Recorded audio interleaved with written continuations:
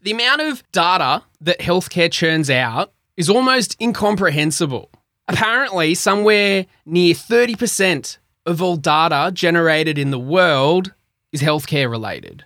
So if we can't do much with all of this raw data, that's a lot of stuff being generated for not a great deal of return. What are some of the ways that we can take raw data and turn it into something useful in healthcare? And why do we even need to do more useful things with all this data anyway? Well, today on the show, I'm chatting with Tom Bryant from IQVIA. And in this episode, we're going to explore how to create research-ready, real-world data while retaining data sovereignty and a lot more too. Collaboration starts with the Conversation Team Health Tech. Let's make it happen. Welcome to Talking Health Tech with Peter Birch, a podcast featuring conversations with key players and influencers to promote innovation and collaboration for better healthcare enabled by technology. With me today is Tom Bryant. He's a Senior Director and the Practice Lead for Real-World Solutions for IQVIA in Australia. He's responsible for the management and growth of IQVIA's real-world data analytical services and the application of the proprietary technologies that transform raw clinical data into research-ready data. Previously, Tom held global roles with IQVIA in Europe and the USA and was previously policy analyst at the World Health Organization prior to joining IQVIA. Hey, Tom, how you going? Great to be here. Good to have you on the show, mate. Thanks so much for joining. Yeah, congratulations on the summit as well. It was fantastic. Great conversation. Thanks for coming along and checking out the sessions too. There was some really good conversations and some of them actually tying into a little bit of what we're talking about today. So it's great to keep the conversation going. But before we dive into all of that, it'd be great to learn a bit more about you and what you do. Tell us a bit more about Tom. Yeah, so I grew up in Australia. I actually always been attracted to science. At university, I ended up actually working at the Victorian Eye and Ear Hospital, working in the bench, doing a lot of work on the cochlear ear implant under Professor Graham Clark. But then the world came calling and I went and studied at Imperial College over in London and subsequently got a job at the WHO working on some policy. After that, I joined what was then known as IMS Health, then became IQVIA, and have had kind of a sponsored trip around the world doing some amazing roles and contributing to the global business there. So it's been a fantastic opportunity to work with them and it's brought me home as well. And we're doing some really great stuff here in the local market as well. So I'm excited to share some of that. And for those that don't know IQVIA, tell us a bit more about the company and also the real-world evidence stuff that you're doing. Yeah, absolutely.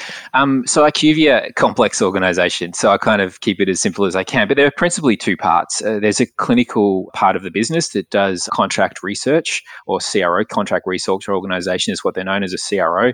What they do is essentially clinical trials on behalf of pharma, biotech, medtech, and even government as well. So they principally provide bodies as well as infrastructure and process to help deliver clinical research on behalf of other stakeholders in the marketplace. And we do that globally and probably the largest player within the CRO space. And then the other component is really data and analytics. And really that's made up of the legacy IMS side of the business. And that really is a compilation of huge amounts of data, from sales data to clinical data in the form of EMR and other forms of data that we're able to do. The premise of the company really, upon merger in 2016 was to bring that clinical data and process together with the commercial data and process to create an end-to-end, and we call it molecule to market. And that's what it really is there to deliver upon, helping in particular pharma, biotech and medtech, as I said, bringing their products to market. Yeah, cool. And so real world, tell us about real world. What's that? Yeah, real world is a division. It really sits on that intersection in the sense that, in its simplest terms, real world is essentially evidence or data and insights that are generated as a product comes to market. So as real patients outside of a clinical trial context begin to use products, you begin to generate evidence, and it can be in the form of that's captured in the clinical systems or commercial systems for that matter. And then you've also got the ability to run prospective studies as well, right? So if you have a ingoing null hypothesis or hypothesis around how a product is supposed to work and you want to measure the outcomes for that, you can also prospectively measure that as well. So it takes from different parts of the business I described before, in the sense that you can use the data and you can also enrich it by doing prospective clinical trials or studies as well to form really concrete understanding of outcomes and how patients actually perform on therapies. Very cool. Okay, great. And so talking a lot about the data, and we've kind of alluded to this concept of taking raw data that comes out of a healthcare setting and turning it into something meaningful, research-ready data. What does that actually look like in real life? Yeah. Let's start with like the use cases, I think is a nice place, because research is only useful if you know what you're actually researching as well. So for us, the application of real world data, it really spans market access, regulatory, and even clinical as well, to establish obviously expansion of indications, the appropriate use of therapies, and using the therapies for the right patient at the right time as well. So it's really important that we understand what those use cases are and making sure that they're acceptable to ethics, making sure they're acceptable to the data custodians, and making sure that they actually deliver utility and insights to the people who are delivering healthcare as well, which are the physicians, nurses, and other support staff as well, which is critically important. But once you are able to at least get an understanding of what those use cases are, and you begin to look at how you can get the most out of that data for those use cases that are established as well. And for us, it's really a stepwise process in taking it from data in the raw form to something that's actually can be applied to clinical use cases or clinical research questions that are established. So take us through those different steps. Yeah, of course. So really there's 5 in our process that we look to make raw data research ready. The first is really data protection, so de-identification and anonymization. We have a fantastic group called Privacy Analytics that obviously help to support that and actually, do a variety of different efforts that not only de-identify the data, but also establish data governance frameworks. And we do that for all levels of data custodianship, be it from government all the way down to an individual practice. The second step is standardization. So once you've got the data and you have access to de-identified data, you want to be able to standardize it so that you can obviously look at the data fields and making sure that those data fields match up across the health system and that you're actually talking the same language across each of the sites and within the data set itself. Third step is enrichment. So as you know, you mentioned, 30% of the world's data is healthcare. A lot of it's pretty ordinary in terms of the quality of the data and the completeness of the data. So we're lucky in the sense that we've got things like natural language processing in-house. We have other forms of enrichment of the data set in prospective evidence gathering, and also good experience of being able to link data sets as well to plug gaps within certain data sets to create something more comprehensive. Fifth step is analytics, right? We have a variety of different analytics. They're agnostic to method. We provide all sorts of analytical methods to be able to help support research, and we don't necessarily favor one over the other. We know that each of those analytics and methods have certain applications that are right for the right data set at the right time. So we have clinical workflows that you're able to plug into and use appropriately. And then the third is really API at the doctor interface. How do you actually take those insights and that evidence beyond publication within established and credible journals? How do you actually take it to the doctor interface? How do you shape diagnosis? How do you provide good evidence in the hands of doctors so that they can make better decisions for their patients that are sitting in front of them? Yeah. And so is there a lot of work that you then need to do to then plug into those existing tools and EMRs and different things that clinicians use to then present those insights during a consultation or after? Yeah, typically we work through partnership because there's an old saying in healthcare, do one thing well, right? So if you start to go too far off the reservation with what you're doing, you do run into some problems. So for us, we typically partner with those that are plugins into the medical software systems or the medical software systems themselves. And so we really have open partnership, and it's dependent upon client need as well. Typically the evidence that we generate is for pharma, biotech, or government, and we help to work with them of what's their preferred way to get that out into the doctor's hands as well. Sometimes it may be through API at the doctor interface. Other times it's educational programs as well, right? Where we work with third party to do marketing programs or other medical education that's appropriate for the rollout of obviously the evidence that's been generated through the real world study. Yeah. And back to the point around standardization too, that's really important that we're putting the information into standard formats so that it can be read consistently. Talk to me about how you approach standardization and make sure that data is consistent. Yeah, of course. It's a critical step here. You form what's known as a common data model typically, but there are different standards. For IQVIA as an organization, clinical research is front of mind. And so naturally we tend to gravitate to those types of standards. So the one that we are most aligned with is probably OMOP, which is through Odyssey. And OMOP is a clinical research standard. And that's one that is an open source and something that there's a broad community of clinical researchers that are constantly contributing to that within reason to create a common data standard across different therapeutic areas, different medical systems and information systems to really establish a common data model. An alternative to that is really FHIR, and I'm sure a lot of your listeners are very familiar with FHIR. FHIR is slightly different to OMOP. FHIR is a messaging standard within healthcare. But what's really pleasing here is because there's been a hell of a lot of investment in both OMOP and FHIR, it's important that we bridge systems wherever we can. Although they're not entirely compatible, it's really important that there are bridging efforts that are underway. And what's pleasing is that both OMOP and FHIR are actually getting together, and they're established a working group to work on bridging of the standards, which would be incredibly powerful. Because if you have both the clinical research standard alongside of the messaging standard, it becomes an incredibly powerful infrastructure that allows researchers and the health system itself to be able to not just generate evidence, but also translate that into the systems as well, where doctors are actually providing care.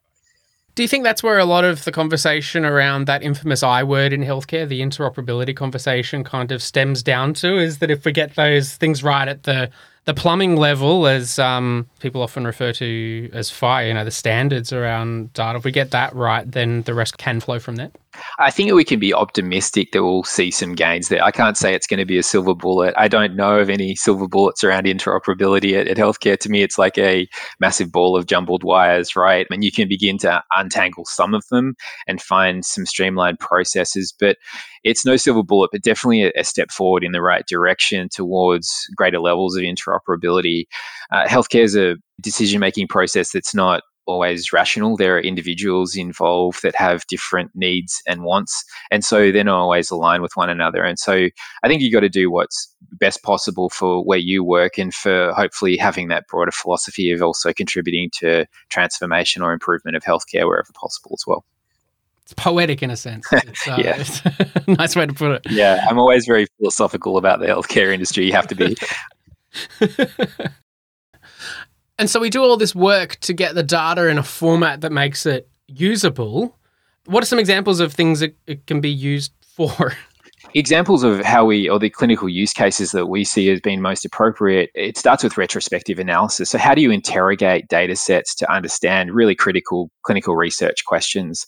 So retrospective analysis is really important for us. You might ask questions of, why are these particular patients performing better on a certain therapy, and see if we can find corollaries relating to that, or worse for that matter, what type of side effects are in fact linked to other comorbid conditions or polymedication. Those types of questions can be easily answered most of the time from the data.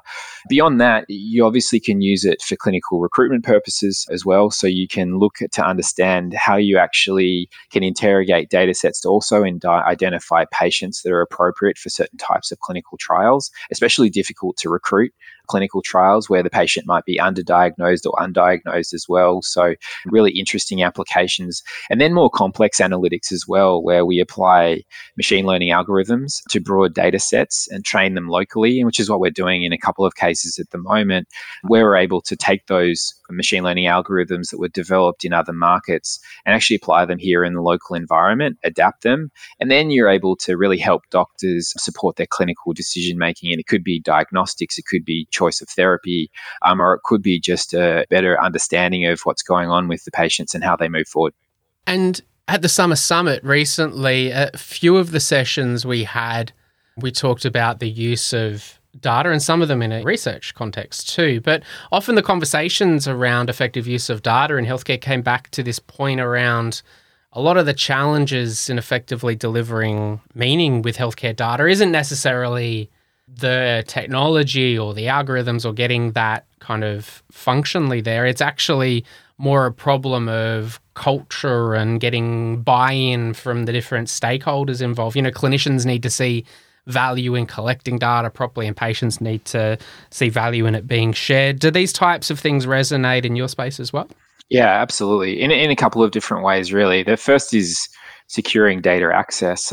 We make a lot of effort to establish relationships. We have over 1 billion patient records that are in a de-identified sense globally and a lot here locally as well. And we establish relationships with the sites to, one, give them solace that we're obviously handling data to the highest possible standard, that we're consenting for the appropriate use cases that they agree with. So the data access process is quite a detailed one in which we form relationships and trust and bond that exists there.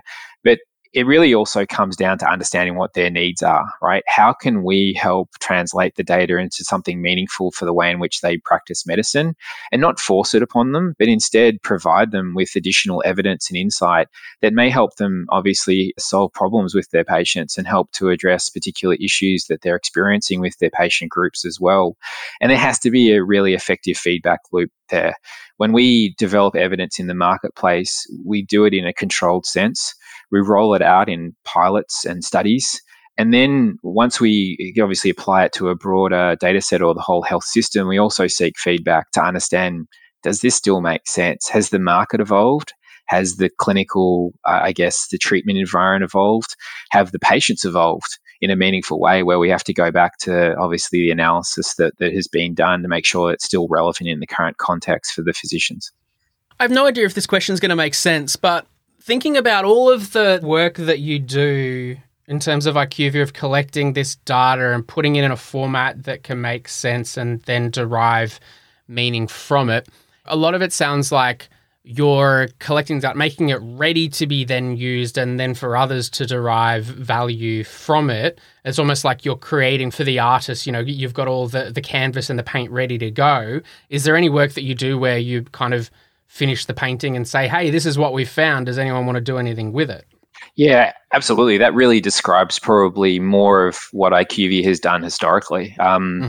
We're very, very lucky in terms of the data sets that we have access to, the technologies we also have access to, but also, within our real world team, there's over 5,000 people globally working on a variety of different studies or engaging everyone from the FDA to the EMA to the PBAC, right?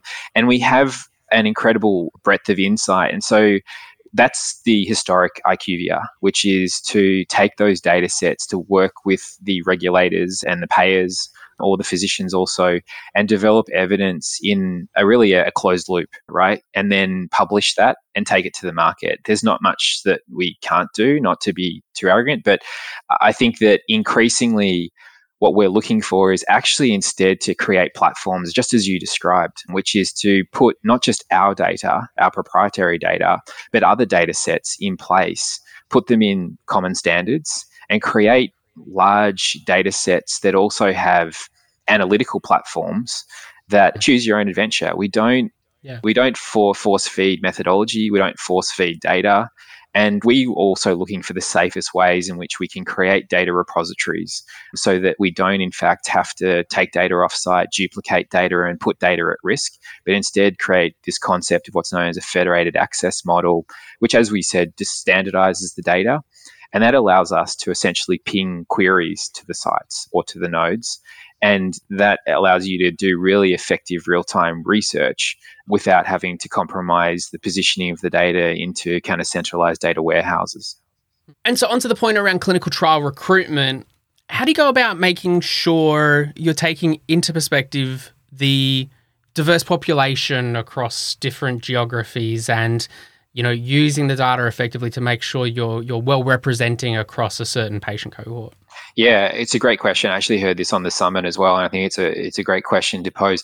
We take this really seriously for a couple of reasons. From pure scientific terms, we want to reduce bias wherever we can, right? So we use a variety of different artificial intelligence and also machine learning algorithms to help establish a better process of recruiting patients into trials that are most appropriate.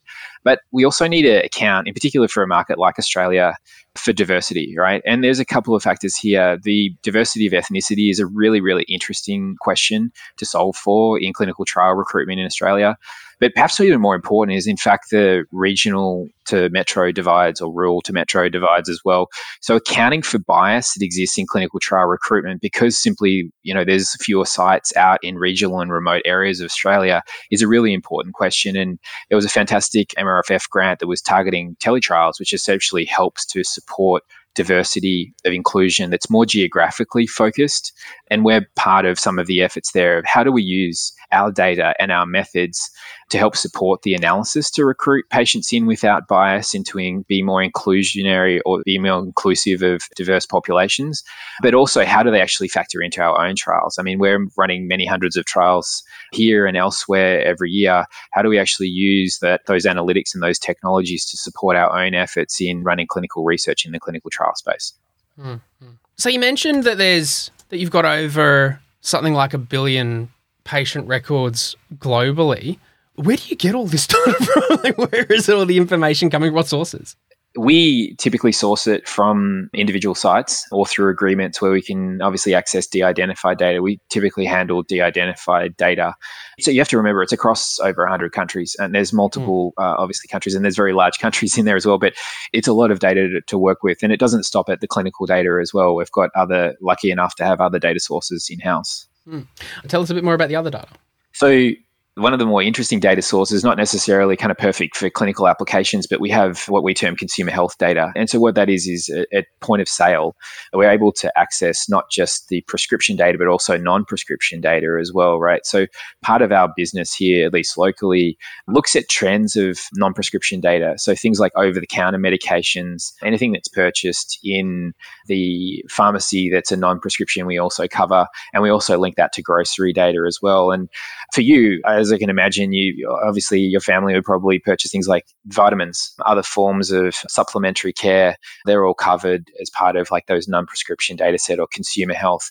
And so for a market like Australia, which I think that the sales in consumer health are now higher than in fact prescription medication, we obviously have a very good read on the data that's available there and provide commercial analytics mostly to what we term consumer health companies, the likes of the vitamin companies, other supplementary therapies that you take alongside of prescriptions. So does that mean you could look at, say, in a particular demographic or an area, they purchase a lot more of this particular supplement, and then based on all this clinical data, the de-identified stuff, they have higher rates of this particular issue? Yeah, you can. And you can also see like where it's not just detrimental to therapy, but also beneficial to therapy. So like a good example is osteoporosis, right? So there's a number of prescription medications for osteoporosis. But in addition to that, if they're taking over-the-counter medications like vitamin D, or in fact they're taking calcium supplements, which are partially effective, that's a good sign, right? And what you want to see is not only corollaries at an aggregated level, but also you can start to run basket analysis. So like how many people who bought this prescription for osteoporosis also bought vitamin D? At what cadence, right? And so it's really helpful to understand buy-in in the health system around prescriptions. And there's a lot of really, really powerful analytics that you can run there to understand how effective are the treatments here, not just in the prescription form, but also in non-prescription form, which gives you a sense of how they're adjusting their lifestyle, not just by taking a pill, but by actually kind of shaping their behaviors in their life to make sure that they are feeling better and that they're supporting their healthcare as best they can. Such an interesting area, taking such like copious amounts of data to then get to a point where you can find a really specific kind of outcome or a solution there. Yeah, you have to start from a hypothesis. There's so much data there, especially in the consumer health space or the non-prescription space. You really need to lock in on certain established over-the-counter therapies that support overall patient performance or outcomes, right? You can't kind of go trying to find a needle in the haystack. Instead, you start from a really solid base or clinical research question, and you work back from that to see where's the data, what have we got, what are the corollaries, and start to like almost like reverse fit it. Which is obviously there'll be benefits from applying things like machine learning and artificial intelligence to the size of those data sets. But for the time being, we're working backwards and working off established clinical practice and change of lifestyle alongside therapeutic good and trying to establish the corollaries about how patients are actually behaving and what outcomes are being achieved within those environments. Very cool. So then looking forward, the future for IQVIA and what you guys are working on, what does the next couple of years look like? Yeah, I think we're in a fantastic position. And we often use this phrase, built for this moment. And what we've curated in terms of the unique data, the patient records, the technologies, and more importantly, the people is something that doesn't happen overnight. Healthcare is an attractive place right now, but that will change as the pandemic begins to wane and hopefully things return to normal. Healthcare probably won't be at the top of the political agenda or in fact the social agenda for that matter. But we continue to do what we do, right? And we believe we're in a position where we state that we're built for this moment in terms of the data access, the technologies to translate data into insights and shape healthcare. And we're really, really obviously upbeat about our ability to do that. But it doesn't stop with what we've got. We're constantly looking at alternative data sources, new technologies, new use cases that are appropriate for the evolving healthcare landscape. The way I also think about the future is where were we 5 years ago? If we think about that, you cast your mind back, we were probably centralizing data wherever we could. We were creating huge data warehouses or data lakes, which were very advantageous for analysts or data scientists that lived in silos. It sometimes became disconnected from the people that we were wanting to answer questions for, the doctors, the researchers, the governments, the pharma companies. These stakeholders sometimes became disconnected from that centralized access model and those bulk data integrations that we saw 5 years ago. Increasingly, I think what we see more of is federated access models, where what that means is how do we keep data on site? We're essentially able to log into systems that pose questions to that data network, which might be, what's the HbA1c of a certain patient cohort across all of Europe, not just within one particular doctor's surgery that I have actually copied their data into a centralized data warehouse, right?